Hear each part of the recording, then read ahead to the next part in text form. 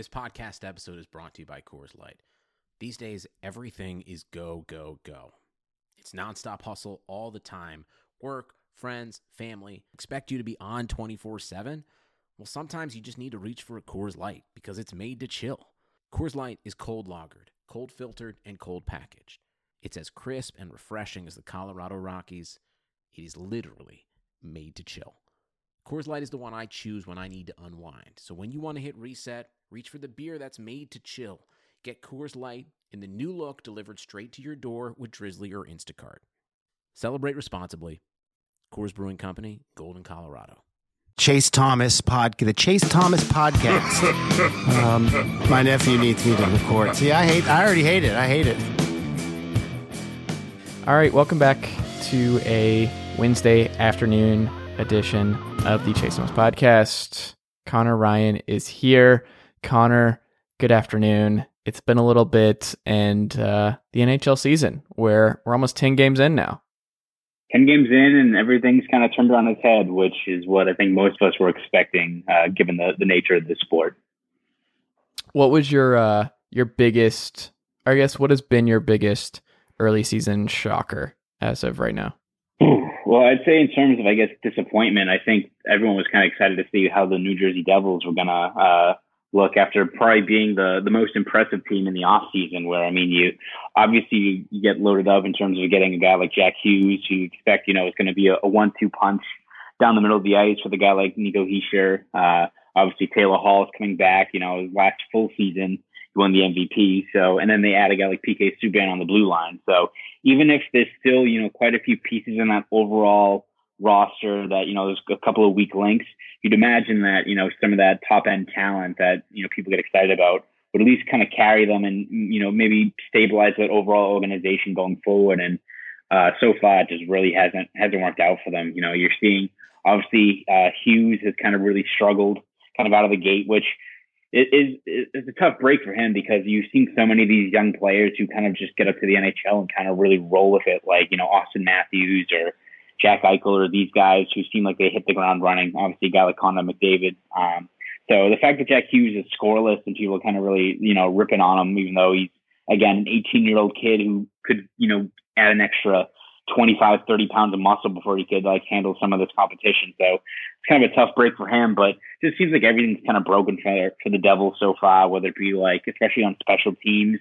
When they played the Bruins, their penalty kill was around 42% or something like that, which is not going to help you out on most nights, obviously.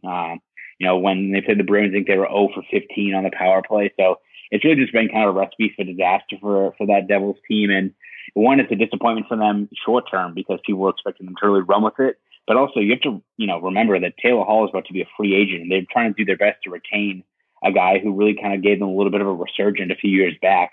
If they continue to scuttle like this, I mean, it doesn't kind of look good for, Hall's long-term future here, especially.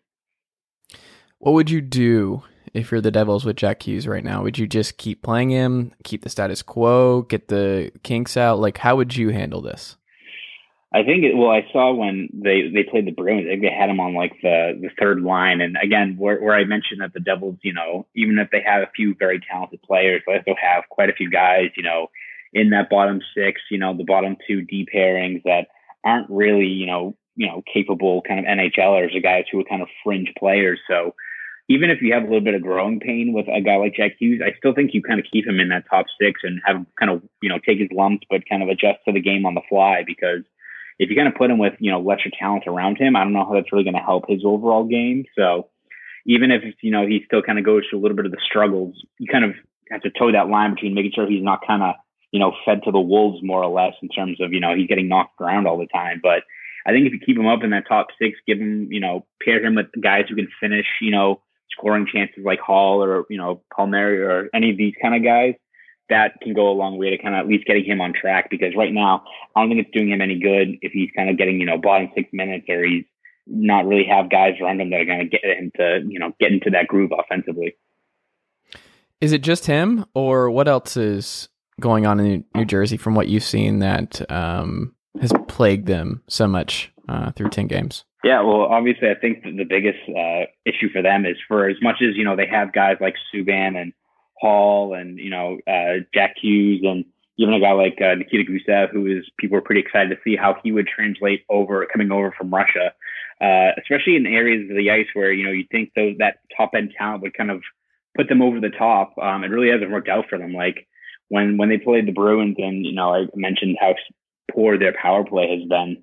You really didn't see much from them. It seems like everything was just kind of off. Like guys were not setting up in the right spots, like people were more or less kind of freelancing, like along the half wall. Like a lot of pucks were getting past them.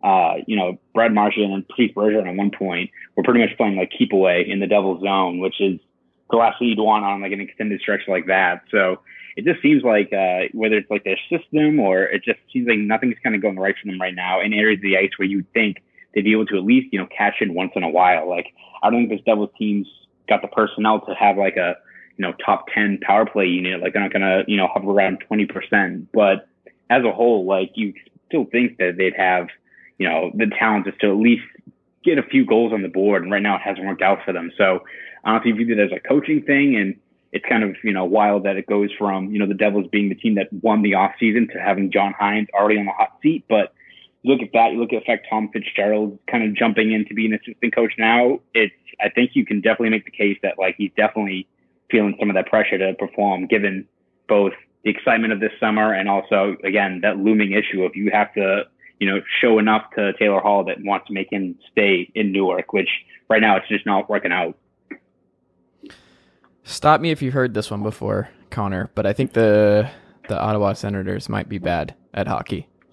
I have to agree with you. I mean, when you look at that first game, Brady Tkachuk scores, I think, within 30 seconds, people are all excited, maybe this young core they have kind of, not make a deep playoff push, but, make things exciting, have a fun kind of brand of hockey. And no, it is, as you said, very, very bad. At least they have their pick this year. Yeah. So that's good. That's a start.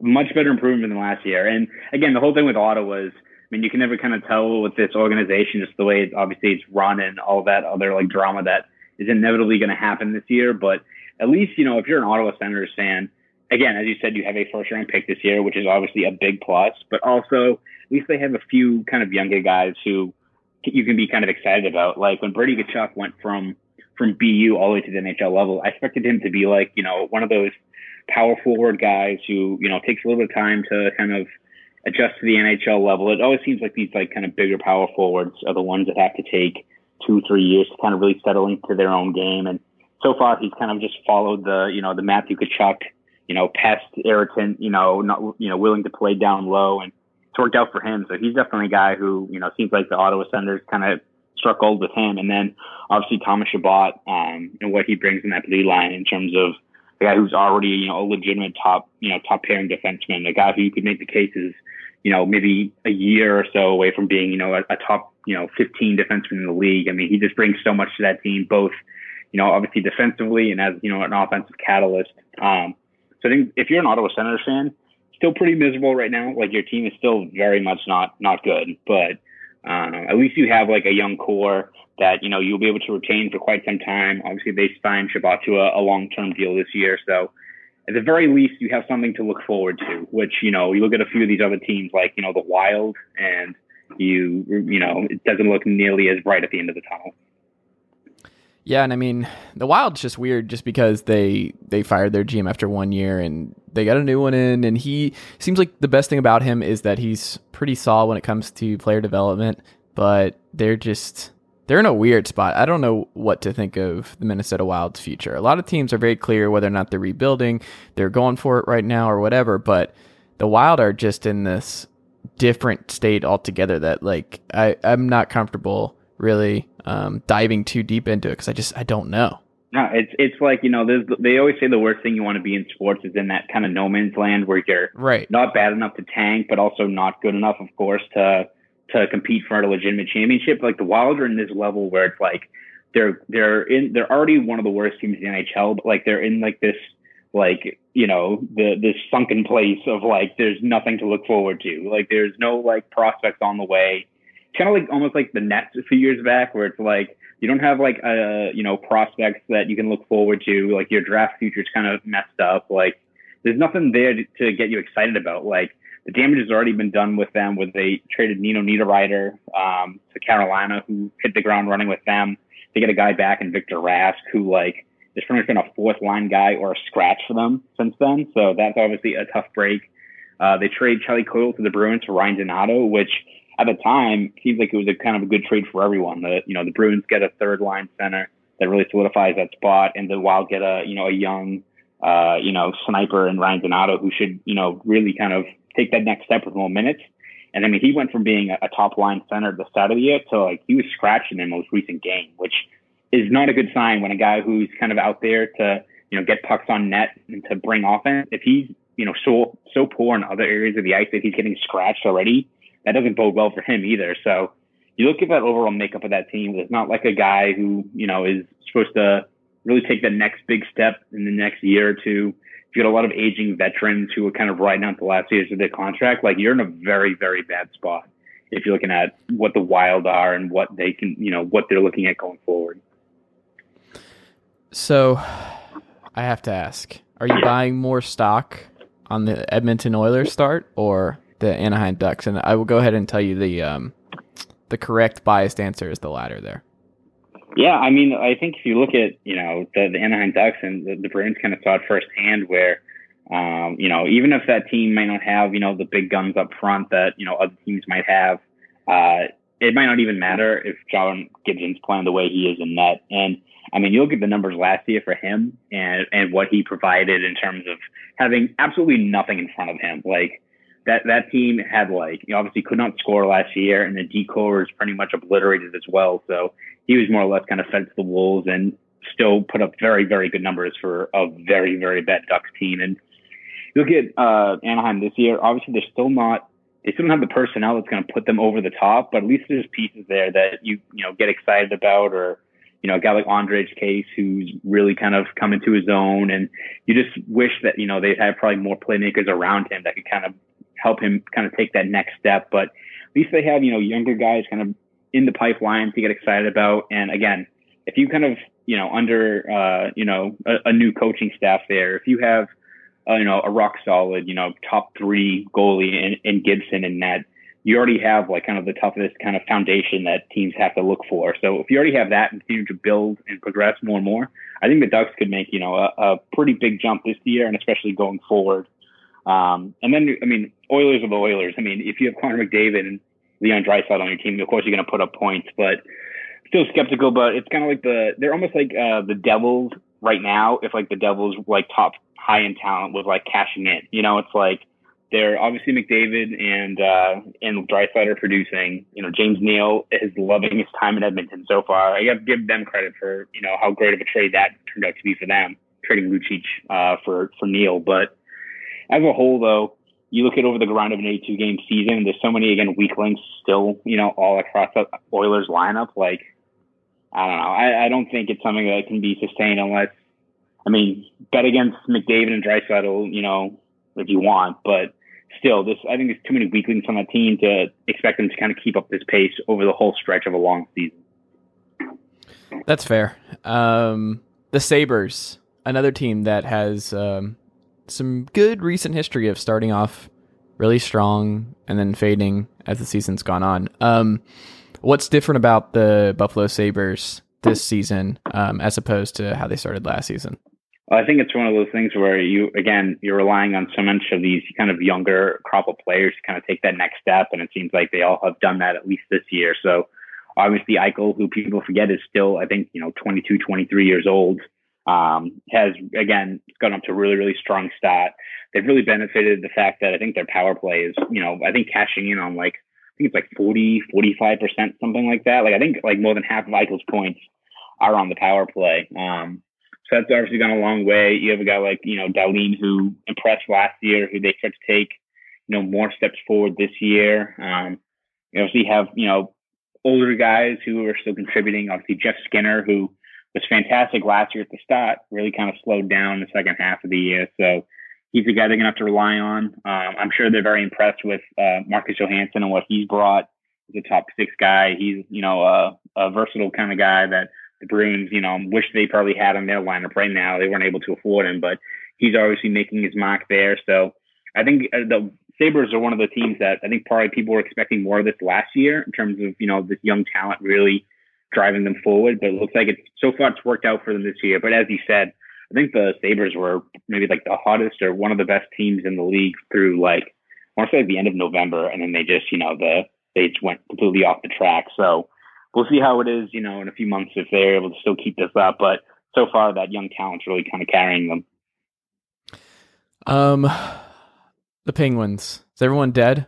When do we just wave the white flag? How many have to die for the Penguins to survive? I mean, it seems like they're kind of willing themselves to not have that be a conversation. I mean, when you see the amount of injuries they've had and, trading away guys like Kessel and, just kind of sacrificing a little bit of that offensive punch, you expect them to kind of be in a rough spot. But I mean, they're still scoring 6-7 goals per game without guys like Malkin, and Galchenyuk was hurt. It's so many guys that you think would be key pieces here, but obviously when you have a Sidney Crosby kind of anchoring your forward core, that kind of can go a long way in terms of keeping you afloat. And we've seen it over the years of, the Penguins kind of second kind of run kind of in the mid 2010s where it's, Crosby and Malkin, and they put in guys like, Conor Sheary or Rust or these other guys where they kind of, as long as you're playing on a line with a guy like Crosby or Malkin, you're going to produce. So Crosby's obviously kind of carrying the load right now until Malkin comes back, which may not be for,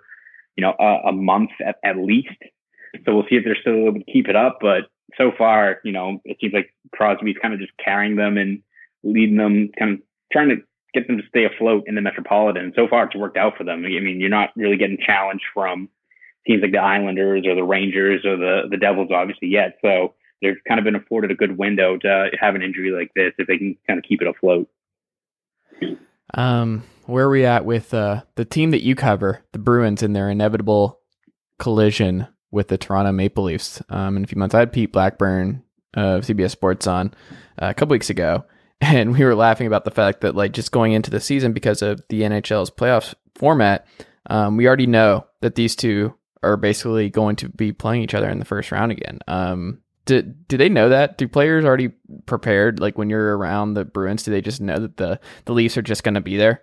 I mean, I think it's one of those things where it seems like it's almost a certainty at this point. And it seems like the more, pressing question is always is more or less who's going to have home ice in that matchup, which the Bruins have obviously enjoyed, having Game 7 in their own building over the last couple of years. But yeah, I mean, I think when you talk to people sizing up the competition, it's always, the same three teams, at least in the Atlantic, with Tampa on top, then Boston and Toronto kind of vying for that second spot. So something I think everyone's kind of well aware of. I mean, you be a betting man, I think everyone would go all in on the fact that it's probably going to be a first round once again between Boston and Toronto. Again, the teams still just kind of are still vying for that second overall spot. Toronto obviously made some improvements this year, especially on defense, getting more capable guys than, what they'd usually roll out, which is a cardboard cutout of a guy in the third D pairing. So they're in a little bit of better shape than they were previous years. And again, that top six is that top six where, I mean, you have John Tavares and Matthews and Marner and, Nylander. Of course, you're going to put up a bunch of goals. So this is probably Toronto's, I would say, probably their best year to kind of go on a run, just because they're so strapped for cash for going forward that if, when you look at their overall decor, I think 5 of their 6 starting guys are all set to be free agents next year. So it's kind of wild that, a team that has so many young, promising, forwards might have their kind of legit title window limited to a year or two. But when you put so much money into just a couple of players, you're hoping for the NHL's, cap increase to kind of bail you out.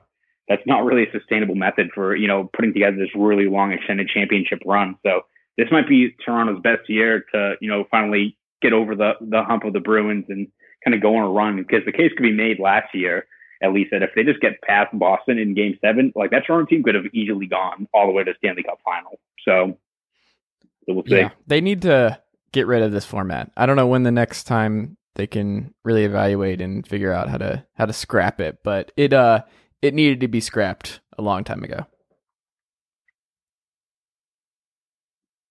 But yeah, I don't know. We'll have to see. But Do you think, I saw that this was interesting, and this is the last thing before we wrap up here, and Zach McKinnon, he's inspired by Crosby, and like he looks at him as like a mentor. Do you think McKinnon can actually get to that point where we look at him the same way we look at Crosby? Do you think he has that longevity in him?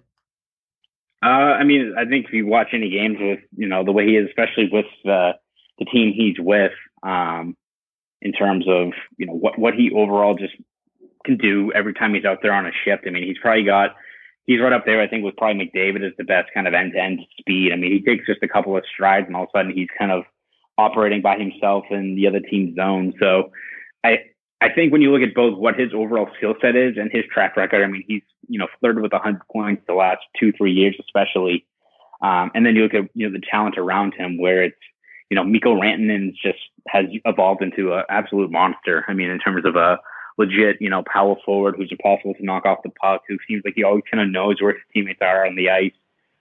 You've got, young guys like Cale Makar who are really kind of coming into their own in the blue line. Like, I think the Avalanche is the team that I think teams should be most afraid of going forward because they just have so much, potential and their overall, feeling is so much higher than so many other teams because case could be made that guys like Rantanen, McKinnon, Makar, all these other guys, and plenty of guys that are in the, the pipeline for them further down the road who should make big jumps going forward.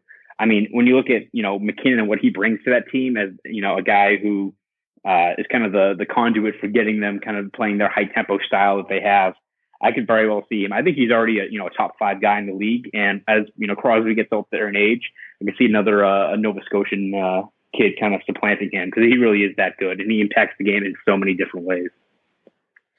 All right. Conor, is there anything we should check out from you this week on bostonsportsjournal.com?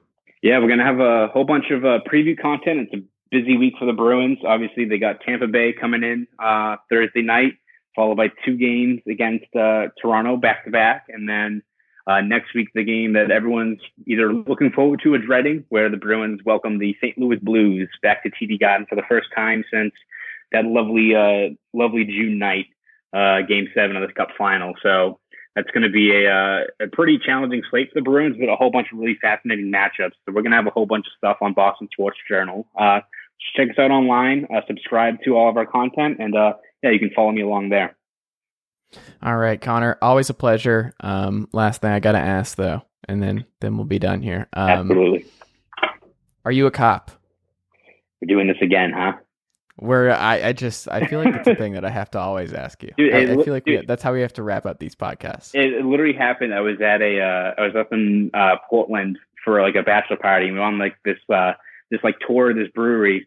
And the guy asked where I was from, and I said South Boston. He said the same exact thing, and I literally had like flashbacks to like just like these podcasts. I was like, "Is this going to be just a running thing for the rest of my life?" Which I probably accept at this point. Yes, absolutely.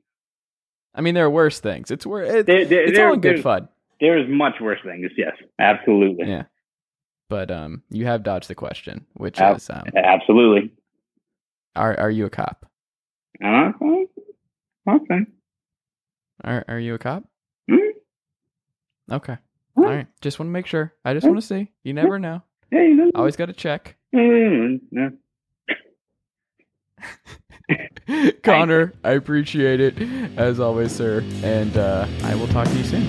Sounds good, man. Thanks.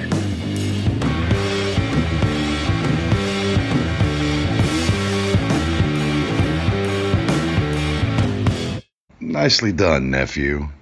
Chase Thomas Podcast. Hell yeah. Sugar Ray Leonard, Roberto Duran, Marvelous Marvin Hagler, and Thomas Hearns. Legends, whose 4-way rivalry defined one of the greatest eras in boxing history. Relive their decade of dominance in the new Showtime sports documentary, The Kings, a 4-part series premiering Sunday, June 6th, only on Showtime.